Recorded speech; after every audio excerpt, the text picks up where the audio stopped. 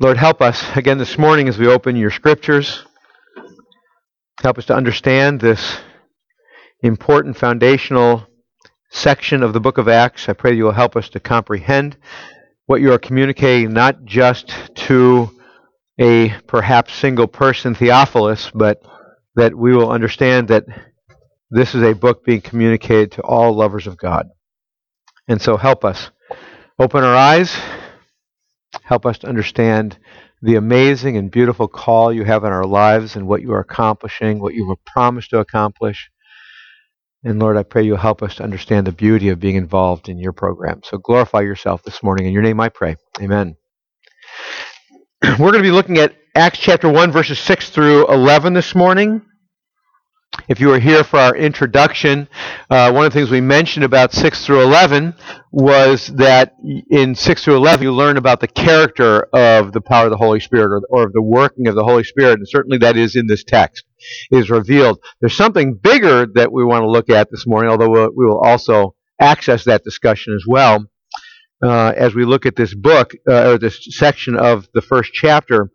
Certainly we could argue in verses 6 through 11 what we find is that Jesus Christ, in what could be argued is his last communication to his disciples before his ascension, and then including his ascension back to heaven, his last communication to his disciples was about, from that point onward, what is going to take place next. And when we understand that, and understand that it's not just for the disciples, but it's for all those, as Jesus prayed in his high priestly prayer, who will come after the disciples because of their teaching, we understand that we are called to something. And not only are we called to something, but we understand through this text that we are empowered to that calling. We talked about that in our introduction. We'll reference that again. But the way that Luke writes this text out for us is especially intriguing and very instructive. And it's important that we see not just the individual pieces that he says, but how it is laid out for us to understand. If we could start out this way, we would start out with these kind of thoughts. When you look at verses 6 through 11, it is very important you understand something you've heard me talk about many times. All of us have heard that discussion about the already not yet time frame or perspective. But let me explain it, because you've heard me say it many times. The idea of that term, the already not yet, is the idea, the already part is that Christ has come. And he came for a purpose. And he accomplished his purpose. And according to the scriptures, the Gospels, the endings of all the Gospels, is that now he is seated at the right hand of the Father. With power, with authority, all power, all authority. He completely accomplished what he came to do. And what he came to do is to bring what? Redemption, right?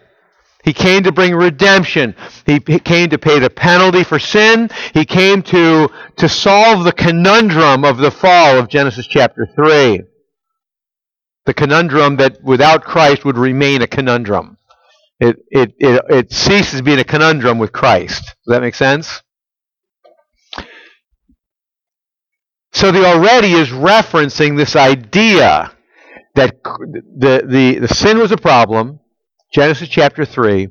Redeemer was promised, Messiah promised, Savior promised.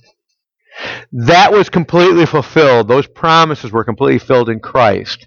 He did come. He was born of a virgin. He did live as the perfect God-man. He was arrested and crucified, tried and crucified for the sins of people. And his crucifixion atoned for those sins and rescued people who were doomed for eternity separated from God, rescued people to be in fellowship, redeemed, brother, inheritor, and all the rest, adopted, alive, all the things the Scriptures say. That was accomplished. That's what the already means. Not yet means that there is something yet to come. Not something that has already happened now 2,000 years later. The not yet is referring to his return and his judging and the bringing of the kingdom to the complete fruition that the Scriptures describe it to be. That is not yet. Now, if you were to think about already not yet, the way you need to understand it is, if we're thinking about it chronologically or calendar-wise, already is past tense, 2,000 years ago. Not yet is, by definition, yet future. So we are living in between the already and the not yet. Now, why do I bring that up? Is because in this text, verses 6 through 11, Luke is very clearly referencing the already not yet. And he's addressing Jesus, that is addressing his disciples with regard to the already not yet, and what should be our understanding, what should the disciples' understanding be of that time on the calendar between the already and the not yet.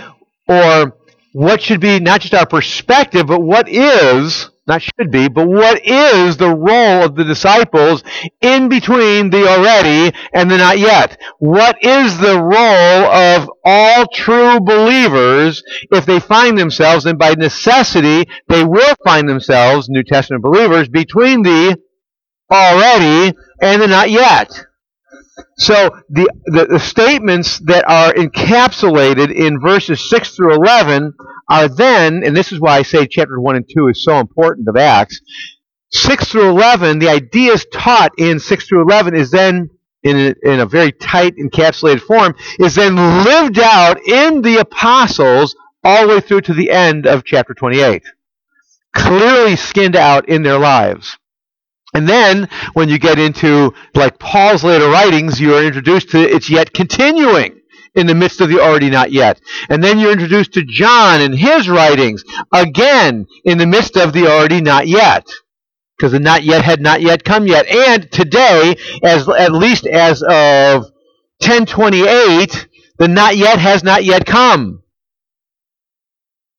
Now, you may say, well, that's kind of funny, but it's not. It's serious. As of right now, this moment, it has not yet come. So we today are still living in the midst of the already not yet. And it's interesting, when we look at the text this morning, you're going to find that the disciples are not fully getting it. Because the disciples' mindset, they just want they want the already and the not yet. They want it to be, in other words, already and yet. They want it to be now, all of it. And at some level, I get that, don't you? I mean, the yet, it sounds pretty good, doesn't it? Sin is, like, no longer tempting us. Death is no longer in our midst. We are fellowshipping with our Redeemer. Makes sense, doesn't it? But you know what? That's not what 6 through 11 is talking about. 6 through 11 is saying that the in-between time between the already not yet is an amazing time. It's an amazing time. And it's an honor to be in the already not yet. And that's what he's going to talk about this morning. So let's read it, 6 through 11, then we'll work our way through it. Starting in verse 6. So, when they'd come together, they asked him, Lord, will you at this time restore the kingdom to Israel? He said to them, it is not for you to know the times or seasons that the Father has fixed by his own authority. But you will receive power when the Holy Spirit has come upon you. And you will be my witnesses in Jerusalem and in all Judea and Samaria and to the end of the earth. And when he had said these things, as they were looking on, he was lifted up, and a cloud took him out of their sight. And while they were gazing into heaven as he went, behold, two men stood by them in white robes and said, Men of Galilee, why do you stand looking into heaven? This Jesus who is taken up from you into heaven will come in the same way that you saw him go into heaven. Let me just pause briefly and point out the already not yet. Verse 6. So when they come together, they asked him, Lord, will you at this time restore the kingdom to Israel? What are the disciples talking about? What they're talking about, and I'll just be real brief at this point, obviously they're talking about the kingdom of God, but what they're talking about is they have an understanding at this point. They just went through 40 days of Jesus teaching about the kingdom of God, post-resurrection. That's what the previous verses talked about. So a very intensive seminary class, if you want to say it that way, of the kingdom of God. They didn't understand it all. They clearly didn't at this point. In fact, they missed the largest chunk that he has to clarify in just a second. But one of the things they got is this. They got the understanding that the kingdom of God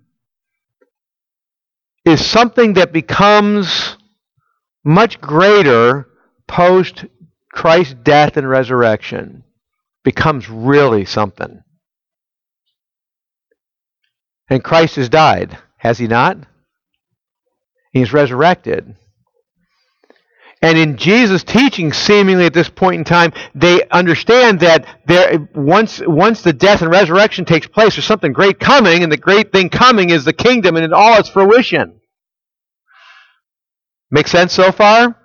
So they understood the already. He came, he died, and he rose again. Sin's been atoned for. Payment has been made. Wrath has been satisfied, the already.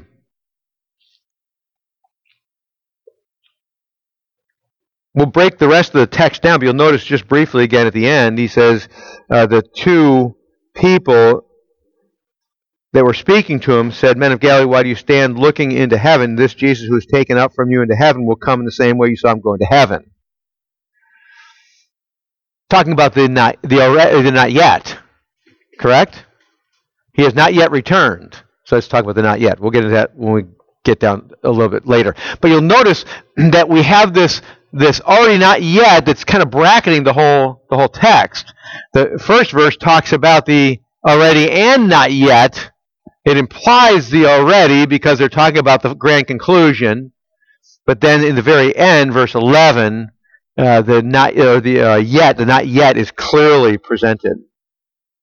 But in the midst of it all, we have discussion in these verses by Jesus. Maybe discussion is a wrong word. Teaching by Jesus about the function of the time frame in between the already, not yet. Again, I want to remind you, that's where we live. The time frame between the already, not yet. So, again, going back to verse 6. So when they had come together, they, that is the disciples, the 11, asked him, Lord, will you at this time restore the kingdom to Israel?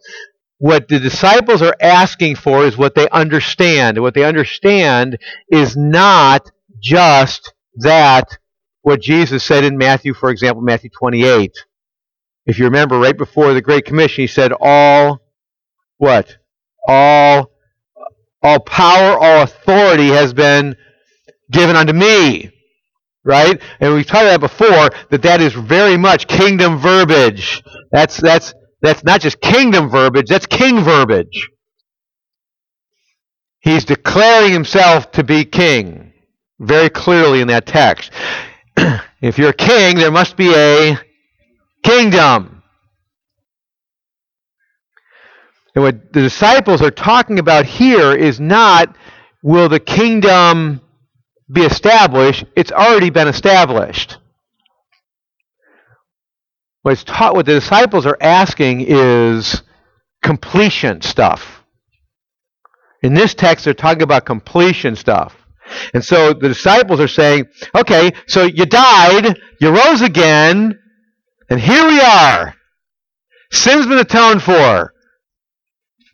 We've been placed in a right standing before God, and all the rest of those ramifications. So, now, are you going to bring the kingdom, put it together? Are you going to let it rain? Make it rain. Which would make sense if we don't truly understand what Jesus has been talking about. What Jesus says next is probably verse 7 and 8, the most important verses or words in all of sentences in all of the book of Acts. He starts off by saying, verse 7, he said to them, it is not for you to know the times or seasons that the Father has fixed by his own authority. Verse 7. After spending 40 days talking to them about the kingdom, he says to them, it's not for you to know the times or seasons. You know what he's saying? It's not for you to be consumed with that. That's what he's really saying. By the way, this is one of those things that has always troubled me. Certainly, if you look at the scriptures, there's a grouping of scriptures called eschatological scriptures, or scriptures that are focused on the last things. Does that make sense? One of the famous books on eschatological topics is what? Revelation, right? The book of Revelation. And then you have, of course, you have a section in Daniel, you have some in 1st and 2nd Thessalonians, and you have various, Joel, the Day of the Lord discussion, and you find other statements in the scripture that talk about these things as well. So there's no question that there is a large swath of the scriptures that are talking about end things, eschatological things. But at the same time, this verse has always challenged me because there are people who are consumed with end things. Books after books after books after books are written about end times, end things. Can anybody say Tim LaHaye? We all know it. Tim LaHaye. Classic example. And I'm not throwing him under the bus. I'm just saying classic example. I remember growing up. Now, if you're around my age, you may remember this if you were in church at my age. There was a movie that was brought out. I'm trying to remember the name of the movie. What was it? Thief in the Night. That's right, The Thief in the Night. My goodness, everybody went crazy over it. That is, Christians did. To this day, I remember the opening scene. The razor vibrating in the sink. Because so-and-so, somebody supposedly was raptured. It's an amazing, I mean, for its day, you see it now, it's kind of funny.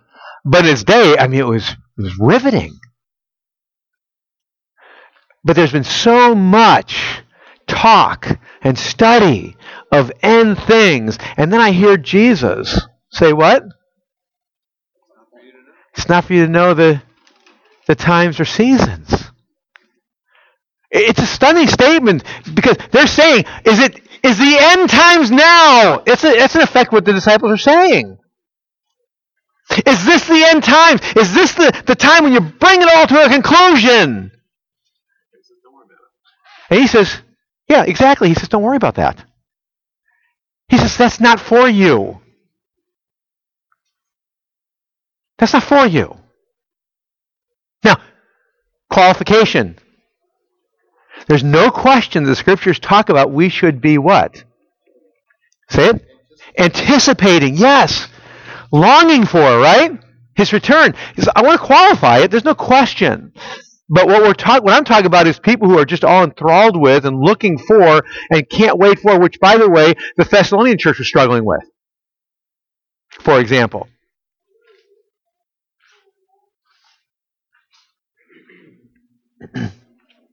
But Jesus says to the disciples, no, it's not for you to know these things. I even take it so far as to say that I think there's a whole lot of eschatological statements in the scriptures that are not intended for us to understand. I don't think that they are all for us to understand. I think they are primarily for us to be in awe of, wonder of. And as Hebrews says, for those, and Peter and other places, if you're under persecution, it's to encourage us that he's got it all figured out. And if you're not under persecution, it's to be reminded to what? To get in gear and glorify Christ. But even the book of Revelation, it's intriguing to note, is not called the revelation of end things. It's called what? The revelation of Jesus Christ. The focus being where? Jesus Christ. Not on what does each seal mean, or each locust, or any other number of things. It's Jesus Christ. It's not even to figure out if the whore of Babylon is this or that. It's Jesus Christ. That's what it's for. So he says here in verse 7, he said to them, "It is not for you to know the times or season that the Father is fixed." The implication being, be assured, right? I love the words he uses. Be assured. When we talk about the end times, the not yet stuff, be assured of something. The Father has the times and seasons what? Fixed. Fixed. Which, by the way, is no different from the Scripture stating that he has our days numbered. Same idea. Same idea. He's got our days numbered. Same idea. He's got the seasons and the times fixed for what? The end. It's not for you to understand that. It's not for you to know that. It's not for you to be all caught up in that. If you're caught up in that, you miss the point, he said. Quite to the contrary, verse 8, he says, "But," which is obviously establishing a contrast. The word "but's" important there.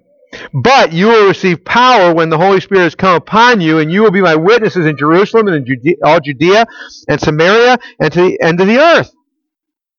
So we have these verse 7, verse 8 contrast. They ask, is this the time for the kingdom to be brought to its fruition, to its conclusion? He says, that's not for you to wrestle with.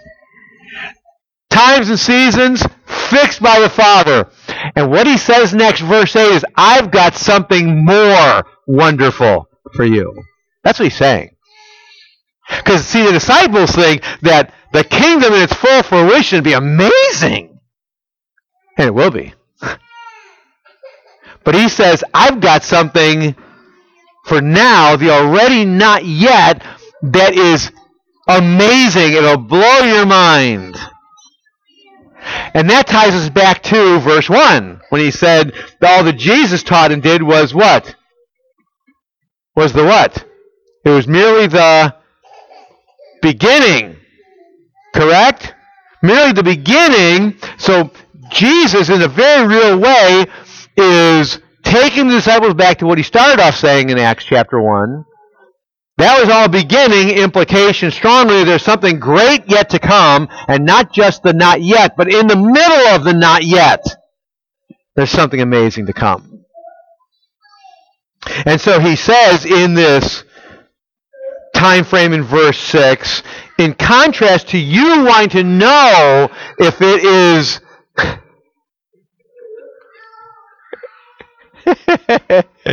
we get entertainment right in the middle of service. Isn't it great?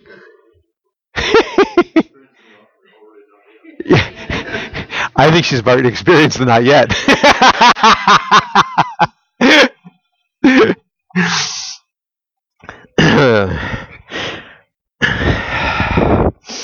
Yeah, in the not yet, sin will be removed completely. And when it becomes yet, right? But we are in the middle of that. So in verse 8, what do we have? He says, yeah, when the not yet becomes yet, verse 7, it's going to be amazing. But in the already not yet, disciples, you need to understand something. This is where your focus should be. This is interesting because it flies in the face of what we sometimes think. As we just talked about, anticipation, longing, yes. Hope, yes. Sure hope, absolutely, because the Father's fixed the time and seasons. But it's not for us to understand all that. Long for it, yes, but our focus should be where? Now. Between the already and not yet. And because of the already and not yet. He doesn't deny the already and not yet. Instead, he's arguing because of the already that has been completed, beginning, and the not yet, which is promised, we're there. We're right here. And this is an amazingly beautiful time. What time is he talking about? Well, here's the time he's talking about. The time when you receive power. Basically what he's saying is, you already forgot verse 5. Didn't he? He just said to them, verse 5, John baptized with water, but you will be baptized with the Holy Spirit a few days from now, and they go where? To talk about You'd think they'd talk about the baptism, wouldn't you? But they go where? Talk about the not yet. They talk about what the final conclusion will be, and he just told them, no, what's really amazing is you're going to get baptized in a few days with the Holy Spirit. So he brings it back up in verse 8, but you will receive power when the Holy Spirit comes upon you. When you are united with the Holy Spirit, when you are immersed in the Holy Spirit, you will receive power. This is in between the already and the not yet. And he says, and when that happens, verse 8, you will be my witnesses in Jerusalem and in all Judea and Samaria and to the end of the earth. Now, we talked about this a couple weeks ago, but I want to bring it up again because two reasons. Number one, a lot of you weren't here when we did the intro. Number two, because we're here. And repetition aids in learning, right? So we're going to talk about it again. It is interesting, again, I want you to notice a couple things. In verse 8, you'll notice he says, you will be my witnesses, is not, you must be my witnesses. It is not, I command you to be my witnesses. I did some more reading about this week. It's interesting, where I read, it seems like most places I read talk about it as an imperative, a command. But it is not. In the Greek, it's a future indicative. You will be.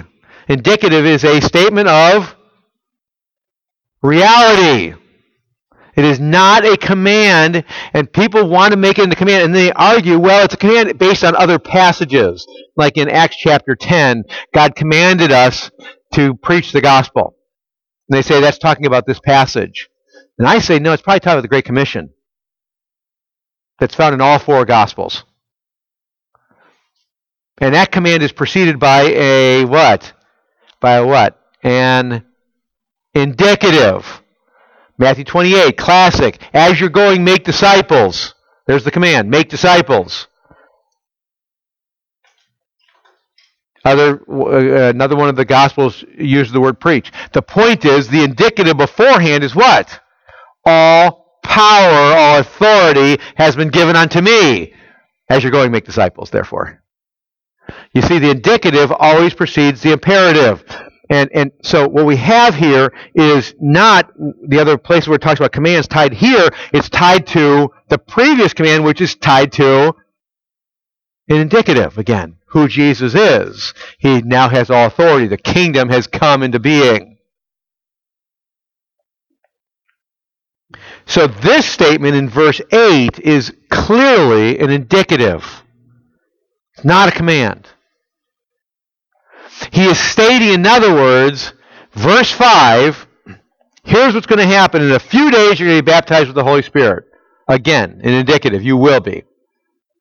Verse 8, you will receive power when the Holy Spirit comes upon you. Again, indicative statement of what is going to happen. Not just you're going to be baptized, he's going to come upon you, and you will receive power. Both statements of reality. This is what happens to followers of God. True, redeemed followers of God. And he goes on with one more indicative, a future indicative, just like the other ones were. And you will be, some of your translations may translate it, shall be, same thing, my witnesses in Jerusalem and in all Judea and Samaria and the uttermost part of the world, or the ends of the earth. You will be.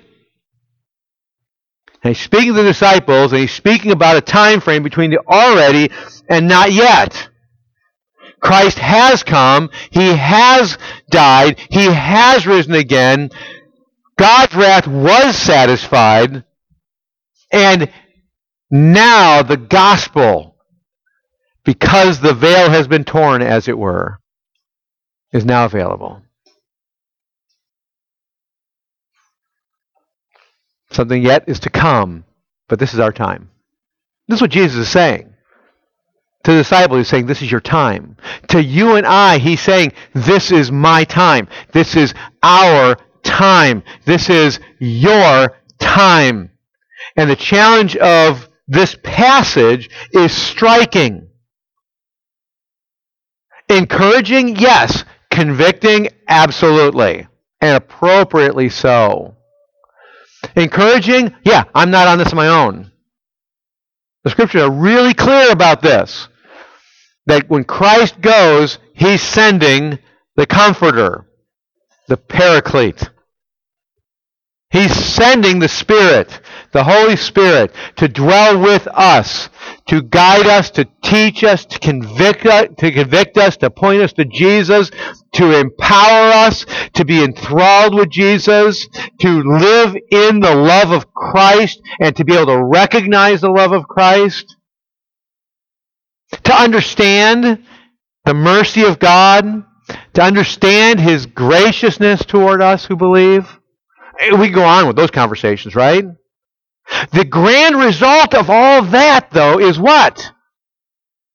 All that's coming because of the Holy Spirit given to us with what? Power. The grand summation of all that power is this. The power of the Holy Spirit cannot be blank. What do you think the word would be? Thwarted, yes, but more importantly, contained. Does the Scripture talk about things like grieving and quenching the Holy Spirit? Yes. But do true believers forever grieve and forever quench the Holy Spirit? No. There's no place in the Scripture that can be argued that a believer, a true believer, could go on forever quenching the Holy Spirit. Spirit cannot be contained. Can't.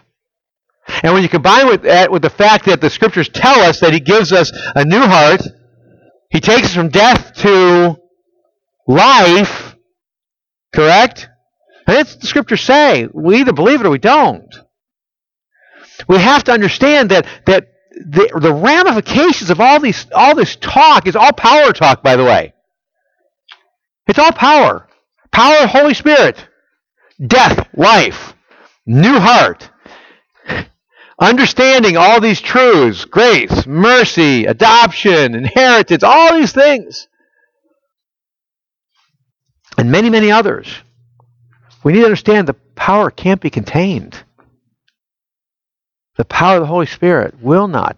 But interestingly enough, I would argue the teaching of Scripture is not just, I think we undersell it when we say it cannot be contained. I think we undersell it. Because when someone is changed from death to life, they receive a new heart, the Scriptures tell us. Right? And we begin to become recipients in greater and greater ways of God's love, right? Continual. God's love just inundating us, right? But He changes us so that what I once hated, I now love, and what I once loved, I now hated. Now, if you don't believe that, read Acts. We have Peter, had a problem with the Gentiles. And what happens? He ends up loving the Gentiles. You have Saul hating Christians, despising them, persecuting them, throwing them in jail, and murdering them, and helping others do the same. He gets gloriously saved, and what happens? His what? His affections totally change, don't they? He loves God, so he loves Christ, so he loves Christ's children, who are also grafted in, like he was equally grafted in. Something changes. We see that, don't we, in the Scriptures? In fact, I would argue you would be hard-pressed to find any place. We can find all sorts of places where people flounder in sin that are believers, correct? I mean, Paul himself even admits it in Romans chapter 7. And the end of 2 Corinthians. But you will find that people fail in the New Testament, just like they did in the Old Testament. But what you find with those people, though, at the same time, is there are people who are at the same time struggling and failing and sinning. They're also repenting and also what? What? Changing, yes, and something else. Getting closer to Acts 1:8, they are what? They're empowered by the Holy Spirit, and they're what? Preaching. They're proclaiming, aren't they? That's what you see. They're proclaiming. That's what you're shown. Over and over and over and over again. Because see, Acts 3 through 28, the end of 28, and then John's writings and Paul's later writings, what do you see? That's what's all there. It's there to show you the power of the Holy Spirit. It's not to show you that Paul's a great guy and John's a great guy. Jesus is great too, but so are they. No, Paul himself said, what? What is Paul? What is Apollos, right? What is Paul? What is Apollos? I'm just a planter and someone else is a waterer, but God yields the increase, right? Their perspectives ain't much. They're just slaves or servants of Jesus Christ, which is how they open up most of their books. They write their letters. The point is that what you see throughout, on one hand, is very encouraging. We're not in here on our own waiting for the conclusion, and we're just floundering our way through. But the Holy Spirit has been given to us, and God's promised never to leave us nor forsake us. That promise is referencing the Holy Spirit in power. We like to flip that verse around so much, right? As somehow it's an encouraging passage, and it is, but we shortchange it. We don't have the power part. Instead we have, well, Christ is with us. Isn't that cool? He's like, he hangs out. And he'll promise never to stop hanging out. Isn't that something? Are you kidding? That's not what it's talking about. When God comes into our lives, He comes in power. And what does that power look like? It looks like people being alive to something other than they were alive to before. They were alive to the kingdom of Satan and dead to Christ. And now they're alive to Christ. And that's true life. That's the only true life. And there are people who are dead to their old father. And they're becoming more and more like their new father, God, and less like their old father, Satan. That's John. And they're glorifying their new father. They're glorifying their older brother. They're worshiping. And they're enthralled with in a growing way because they have the Holy Spirit in power. And ultimately, in light of this text, the ramification in this text is what? They go out and they preach to who? They proclaim to who? The unconverted in Jerusalem. And the unconverted in Judea and Samaria. And the unconverted to the end of the earth. Again, it's not a command. It's a statement of reality. This is what it means to have the Spirit in power. And by the way, just so we can be exclusive, there is no such thing as a spirit with no power. At least not the Holy Spirit. Maybe an unholy spirit.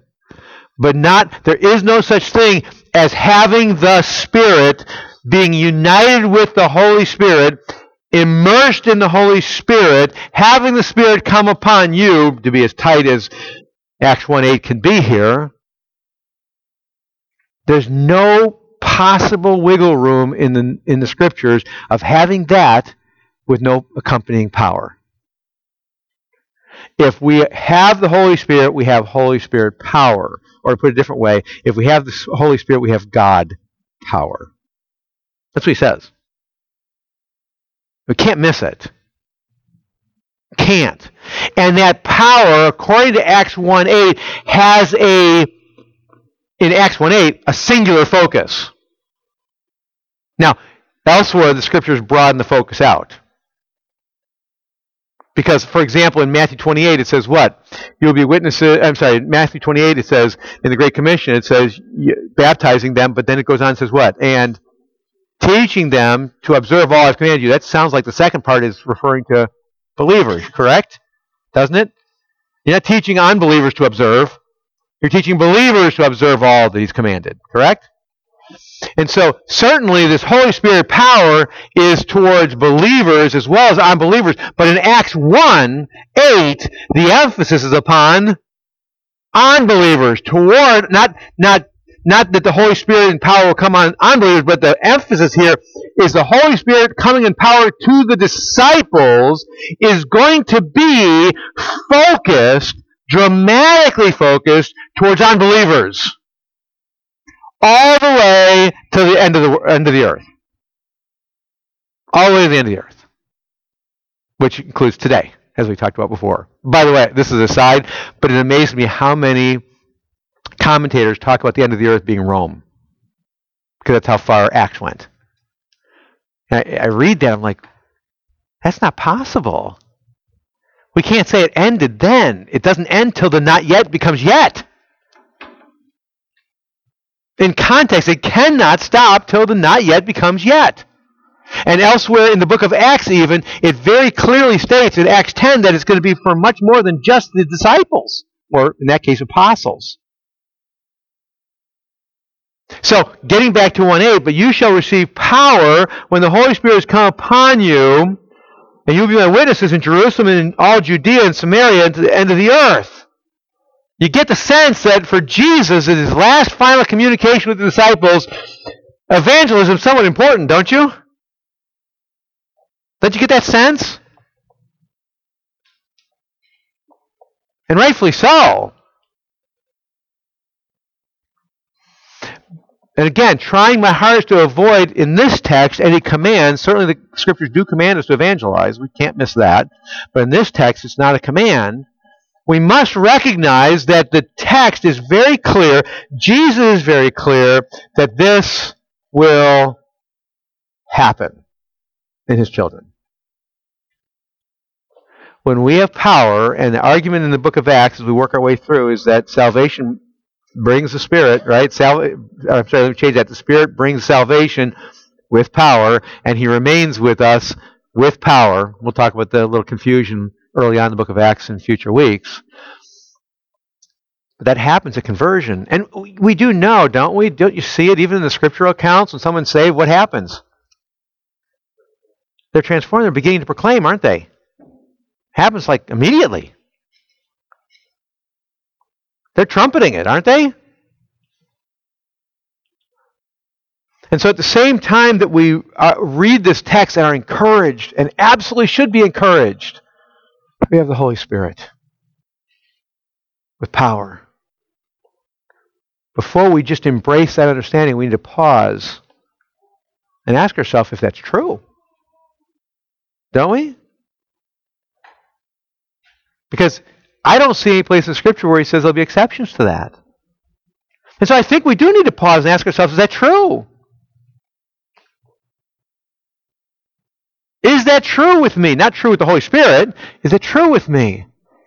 Do I find, and if I may step outside of Acts for a second, because I want to make sure we get it as clearly as possible, do I find that the love, to quote Paul from 1 Thessalonians, do I find that the love of Christ controls me? Now that's very different from the love of Christ encourages me. The love of Christ reminds me. The love of Christ helps me. Or use whatever word you want to. He says the love of Christ controls me. And then 2 verses later, one of the other comes first. He says, because I know the fear of the Lord, I persuade men.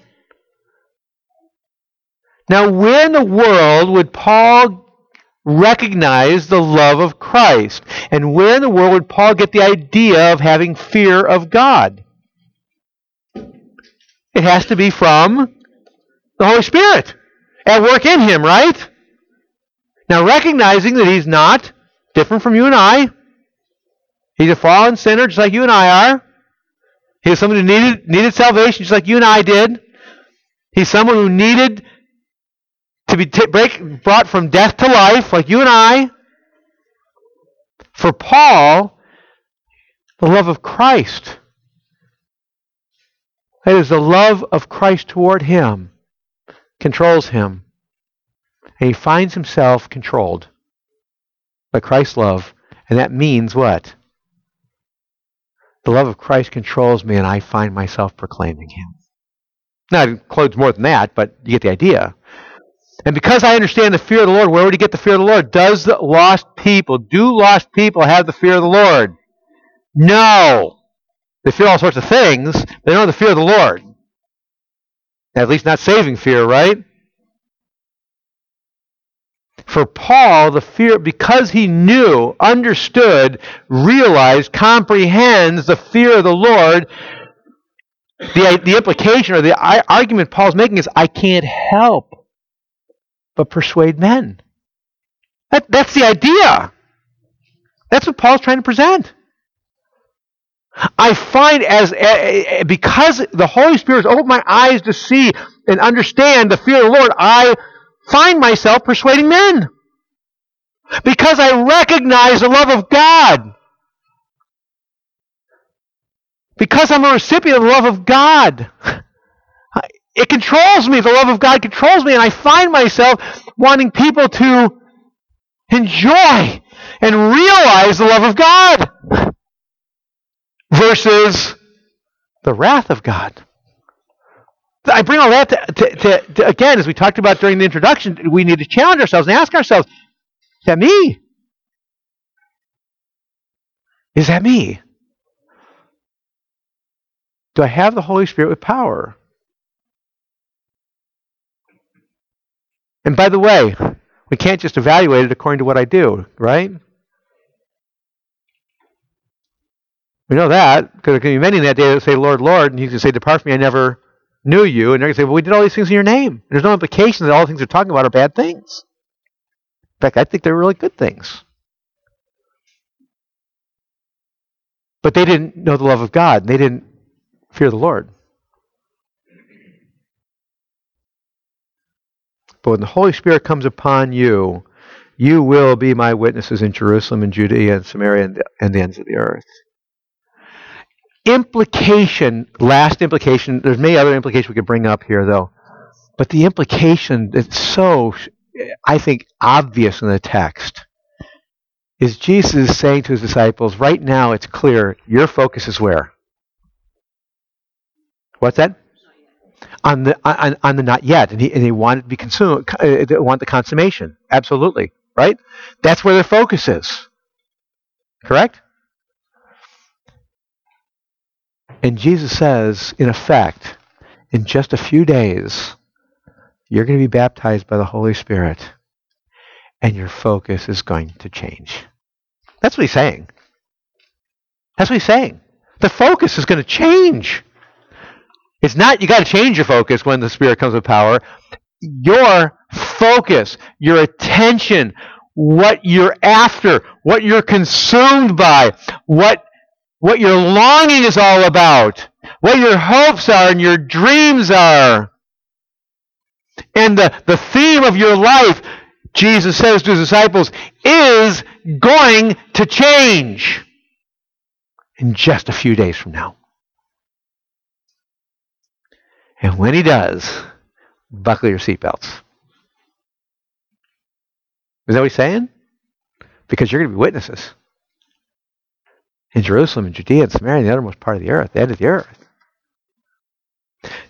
So we could argue very strongly that for what Jesus is saying is the things of this earth will what?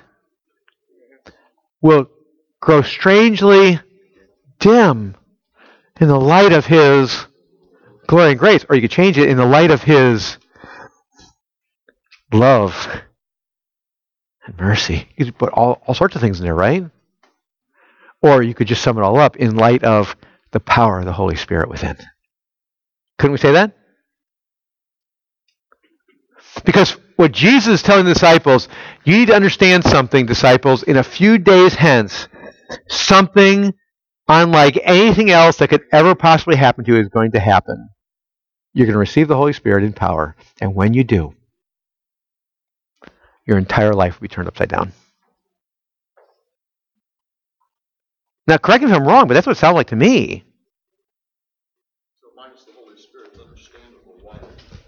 Yes. Yeah. Yeah. Absolutely. Yeah. Yeah. They're thinking naturally. You know? And some people debate back and forth whether they're still thinking about Rome or if they're understanding a little bit more because of the 40 days of teaching. I think they understand more about the kingdom of God because of the 40 days of teaching they got on the kingdom of God. But they're still caught up in the wrong things. It's natural. You're right, Tom. It's natural versus supernatural, right? That's what it is. It's horizontal versus vertical thinking. It is carnal versus supernatural. And he says, this is what's going to happen. Now, can I just ask you a quick question? Is that what happened? What we see here, his promise of what will happen, indicative, what future indicative, what is going to happen, did it happen? It clearly happened to Peter, didn't it? And the rest of the disciples, didn't it? And remained happening, didn't it? Well, I'm getting there. I'm getting it. But it happened, didn't it? Right? I mean, Peter first, right? My goodness. It came to all 11, but Peter was the spokesman, wasn't he? And he's preaching away. The guy who was afraid, we talked about before, afraid of a slave girl. Now he's like, whatever. Hit me with your best shot. And then you have Stephen. Ooh, we see it continues, and it leaves just the disciples. Doesn't it? It's not just the disciples. We find Stephen, full of the Holy Spirit. Oh, before Stephen, we find that there's some who you think are, but they're not, right? Ananias and Sapphira. And then, that's Acts chapter 5, Ananias and Sapphira. 6 and 7, you introduce to Stephen. Woo! It's not just the disciples. And then Acts chapter 9, one of the worst enemies of the cross of Jesus, right? Saul. And what happens? He's gloriously converted, and what happens? He's preaching, isn't he? Like, first chance he gets. He's in the synagogue, and he's preaching Christ and Him crucified, and all the Christians are afraid of him. Why would they be afraid of him? Because of what they know. They don't know him. They don't know the new Saul. They're like, ah! And they find out he's a believer, and they're united together. Right? It's stunning to see. And before that, there was the guy that took Saul in when he was blind. What's his name? Come on, Charles. What was the name of the guy who took Saul in? Was it Ananias? There you go. Ananias takes him in. Like, that's a pretty bold thing. Taking the guy who's imprisoning and punishing and killing Christians and helping and encouraging others to do, he brings them in and helps them and cares for them. Why would he do that? Power of the Holy Spirit. I'm not even going to ask you what you said, Tom. Yeah, act of blind faith, yeah. Oh, boy. And you see it, Silas, there's another one, right? Like, he's not an apostle. But he's got the power of the Holy Spirit, doesn't he? And you see it over and over and over and over again. But even though you see it, we look backwards and we see it. And the implication is what you said, Tom, it's continuing to this day as Jesus prayed in his high priestly prayer to those who will believe because of what the disciples will preach. But what do we have? Going back to the text itself, verse 9, and when he had said these things, as they were looking on, he was lifted up, and a cloud took them out of their sight. The ascension. That's what 9's talking about. He declares this final statement. You're going to receive power when the Holy Spirit has come upon you, and you'll be my witnesses, Jerusalem, Judea, Samaria, and the uttermost part of the earth. Verse 9, we find as soon as he completes that, he is lifted up, and a cloud took him out of their sight. Verse 10, that is, he ascended. Verse 10, and while they were gazing into heaven as he went, behold, two men stood by them in white robes. Now, people have argued they're angels. Other people have argued they're Moses and Elijah. I don't know. Doesn't matter. Right? We don't need to know. If we need to know, he'd tell us. The simple matter of fact is they were heavenly beings. 2 men stood beside them in white robes. The implication of white robes is pretty clear in the scriptures, that idea. And said, so these 2 people speak, these 2 men speak to the disciples and say to the disciples, Men of Galilee, why do you stand looking into heaven? This Jesus who is taken up from you into heaven will come in the same way as you saw him go. We're going to take the last statement before we take the first statement. I already mentioned the last statement. That's that not yet statement. It's the promise, right? Yes, it concludes with the promise that he's going to what? Come back. He's going to return. In the same way you saw him go into heaven. He's going to return. Now, I'm not going to do all sorts of theological gymnastics to dive into the nuts and bolts of what that means because of, why do you think? Because of what he said, you don't need to know the times and seasons. We need to focus on something else instead, right? Understand this. He's going to return. That's what he said. He's going to return. And elsewhere he expands that outwards that he's going to return. Well, even before that he said in John, right? He's going to return to come back for his children, right? To take them to where he is, and so we'll be with him forever. So we get that. He made that very clear. However, the interesting thing about the text, certainly it's interesting and valuable to understand he's going to return. That's our hope. But the interesting thing about the text here in verse 11 is, Men of Galilee, why do you stand looking up into heaven? That's an interesting statement by these 2 men in white. He goes up, and I would find myself looking, wouldn't you? I mean, when was the last time you saw somebody you were talking to and also they just kind of levitated and just kept on going? That happened to any of you guys? Up in the clouds. Happened to any of y'all? No, of course not. That's a pretty stupendous thing, right? I mean, that's mind-blowing, isn't it? Unless you know the Old Testament.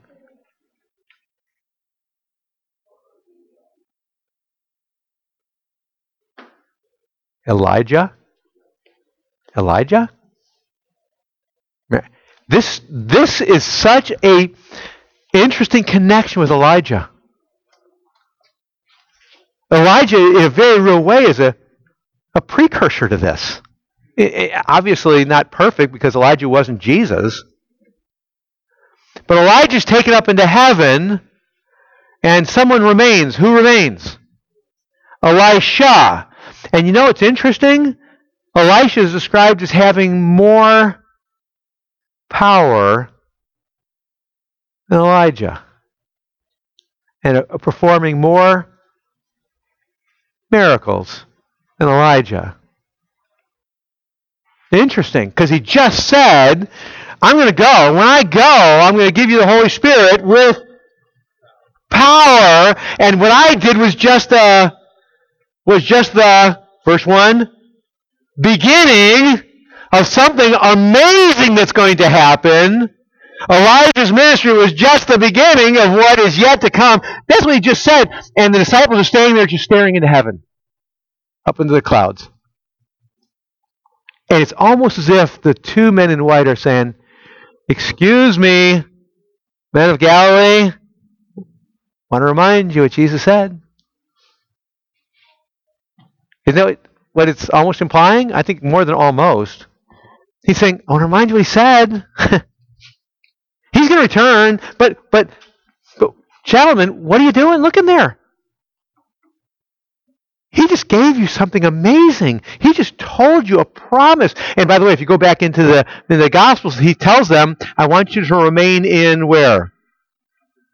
Not upper room specific, but in Jerusalem until the Holy Spirit comes upon you, right?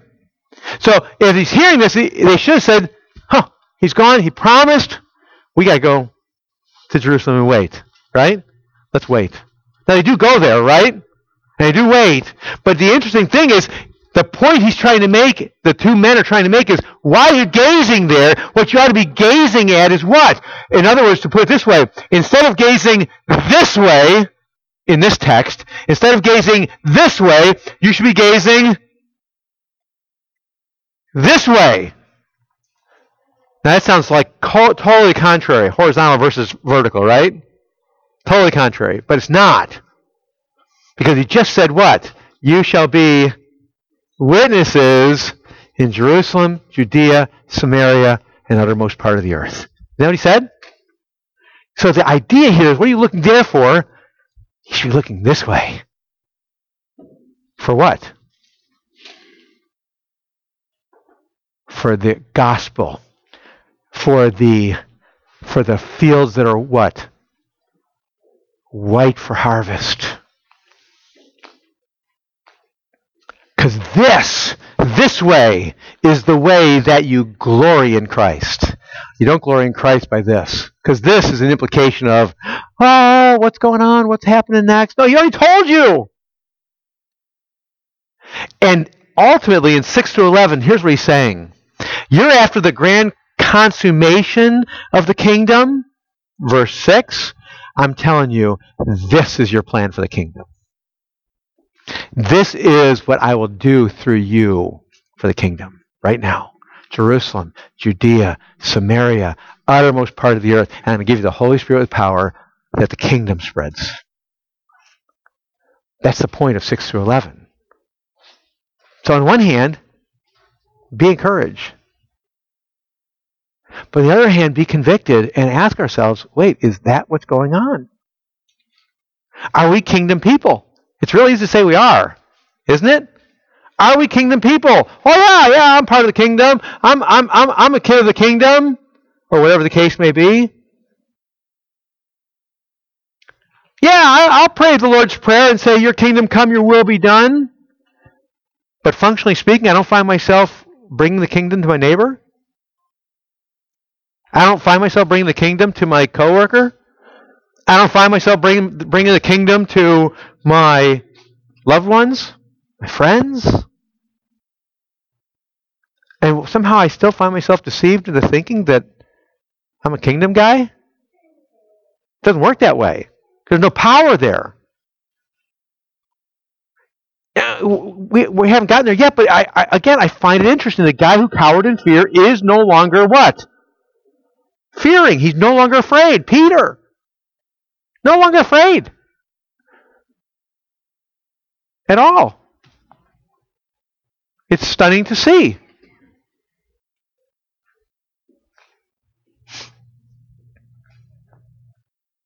Holy Spirit power. Yes. Oh yeah. But he repents. Yeah, so that's the beautiful thing about it. He repents, and that repentance is evidence as he ministers to Gentiles then. Absolutely. Yeah, not saying we're perfect, not by any stretch of the imagination, but it is stunning to see the transformation that takes place. Isn't it? That's Holy Spirit power. So, we got to close, but let me just challenge each one of us to examine ourselves. Is that Spirit power evident in my life?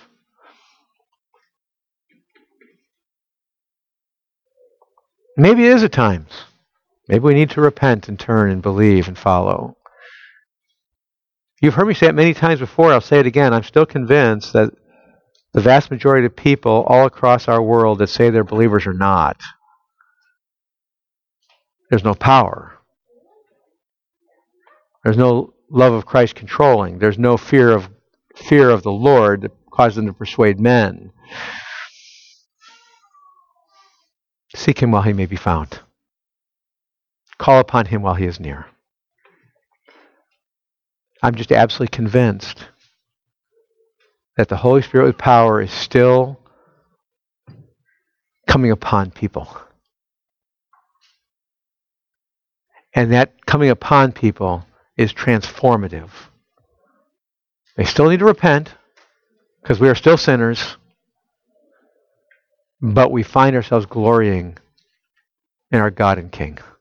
And we find ourselves reveling in our God and King. And we find ourselves trumpeting our God and King. We find ourselves more and more saying that I am merely an earthen jar and I got this amazing treasure. And I just want the treasure to show. That's what happens to people who are redeemed. Over and over and over.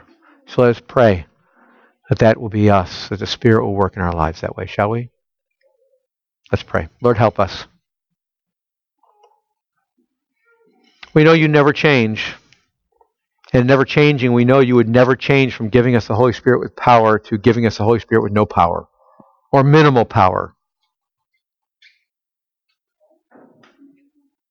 Because you are a God who's after your kingdom and you're after your glory, and you are empowering people through the Spirit to glory in you and to be lights in the midst of darkness, to shine forth. And as we will see later on in Acts 2 and following, that it won't be just for unbelievers, toward unbelievers, but it'll be toward believers too. We need you. So we ask you to work in our hearts if we're unsaved, that you will open our eyes to see that by your Spirit. And if we are saved, that you will just bring power like you have promised. Glorify yourself. Change us for your glory. In your name I pray. Amen.